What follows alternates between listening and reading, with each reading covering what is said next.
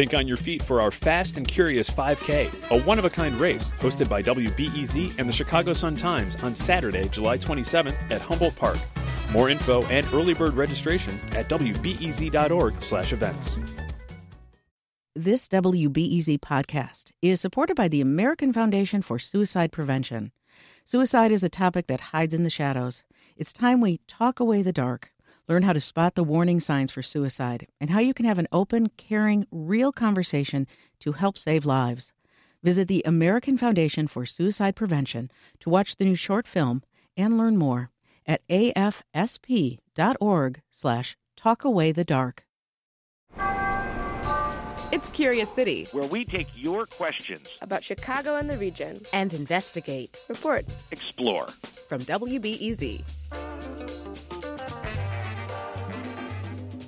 Is it against the law to fly a kite in Chicago? That's what several websites say, including one called dumblaws.com. But no, don't believe it. You can't trust everything you read online, and many of the stories you'll see about weird laws are just bogus. I'm reporter Robert Loerzel, and I've been delving into Chicago's actual laws. My mission? To answer a question posed by Curious City listener Ty McCarthy.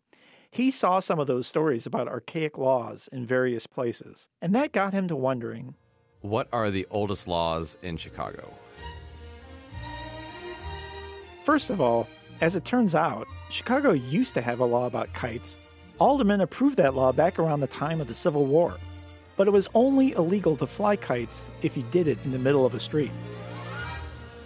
That law isn't on the books anymore. It was repealed in 1975. So what are the city's oldest laws? Well, you have to go back to 1833, when Chicago became a town. Historian Ann Durkin Keating is an expert on that era. So I asked her to help set the scene for us. Chicago is an outpost in Indian country. It goes back to being a French and then a British and then an American trading outpost. And they are largely self-regulated. You know, it's the people in the community decide who's in, who's out, who's a problem, who's not a problem. And there is no organized government that's really making those decisions. Town officials decided to start imposing some order on this wild place on November 7th, 1833. That's when they approved Chicago's first 10 ordinances, which actually became the foundation of today's municipal code. Those early laws reveal how local officials have always dealt with the same basic issues, like defining what's public space and how people will share that space, and keeping people safe. One of those first laws was about using a gun in town. Any person who shall shoot off any firearms of any description within the limits of said town shall be liable to a fine of $2 for each and every offense. You might think of that ordinance as the ancestor of the controversial laws Chicago now has regulating guns. But as Keating explains, the issue back in 1833 was as much about hunting as it was about people shooting each other. Most people are going to have firearms. I mean, in 1833 and 1834, we've got stories of wolf hunting in this area. So people are hunting. They're going to hunt out all kinds of birds and animals, too, in this area. But in town, again, it's identifying what's urban behavior. And urban behavior is you don't shoot off a firearm in an urban place. We are now an urban place. This is not behavior that will be tolerated. Another thing lawmakers wouldn't tolerate? Animals disturbing public order. Any person who shall run any horse, mare, gelding, mule, or ass through the streets shall be liable to a fine of $2. Every owner of any hog, sow, or pig found running at large in said town without having a ring in its nose or yoke on its neck shall be liable to a fine of $2. You could also get fined $3 for throwing a dead animal into the Chicago River.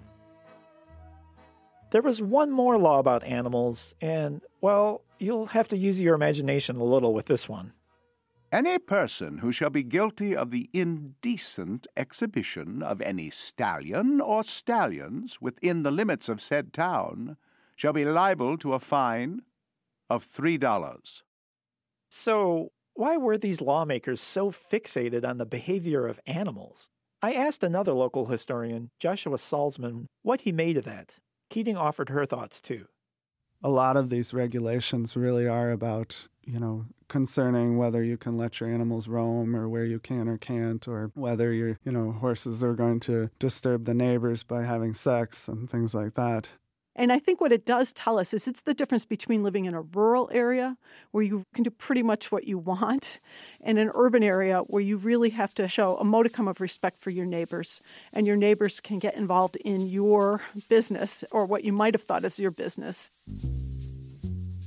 It was also everyone's business to regulate what was in the streets, so the town passed this law.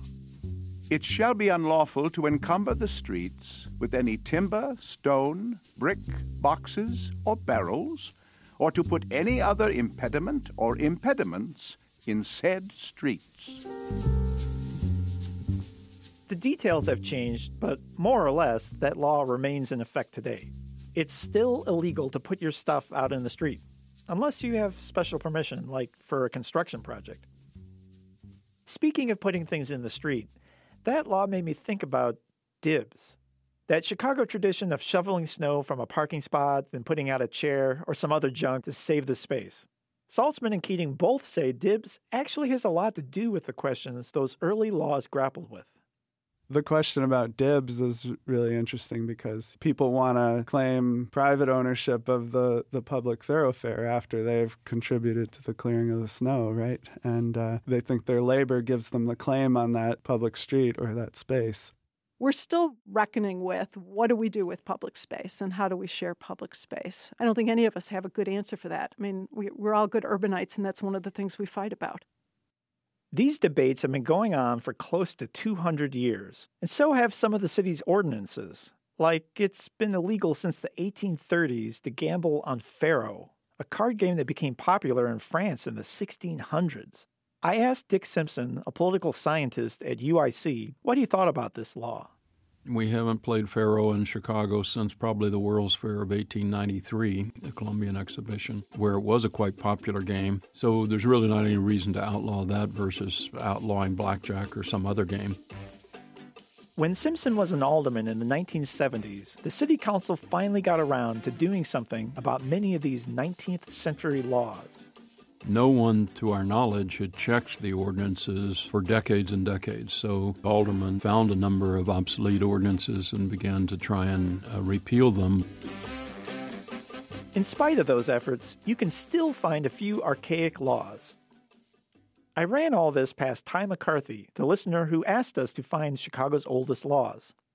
Ty was amused by those early ordinances about things like pigs and horses.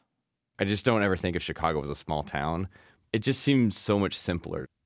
But Ty wasn't surprised to hear that today's lawmakers are still dealing with the same fundamental questions.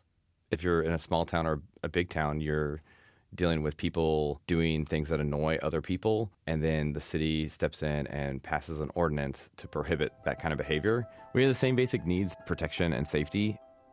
In other words, the things we regulate are different, but the reasons we regulate them are the same. Reporting for this story came from me, Robert Loerzel, with audio production by Laura Pavin. Thanks to Chicago Shakespeare Theater for help with voiceover. Support for Curious City comes from the Conant Family Foundation. Hi, this is Curious City editor Alexandra Solomon. We first ran this story in 2018, and in spite of what you may have seen this winter, you're still not allowed to put your stuff in the streets. Remember, you can always ask us a question about Chicago, the region, and its people at curiouscity.wbez.org.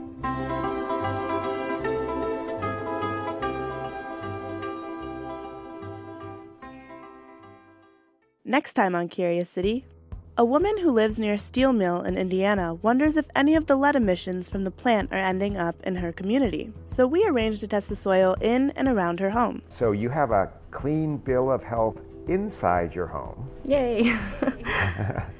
However, there is lead outside, but it's not clear where it came from. That's next time on WBEZ's Curious City.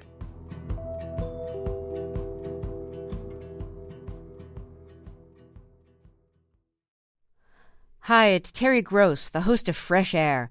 We bring you in-depth, long-form interviews with actors, directors, musicians, authors, journalists, and more. Listen to our Peabody Award-winning Fresh Air podcast from WHYY and NPR. Thanks for listening to the news live on WBEZ and NPR. The WBEZ stream sounds great in the kitchen on your smart speaker and anywhere on the WBEZ app. Listen every day.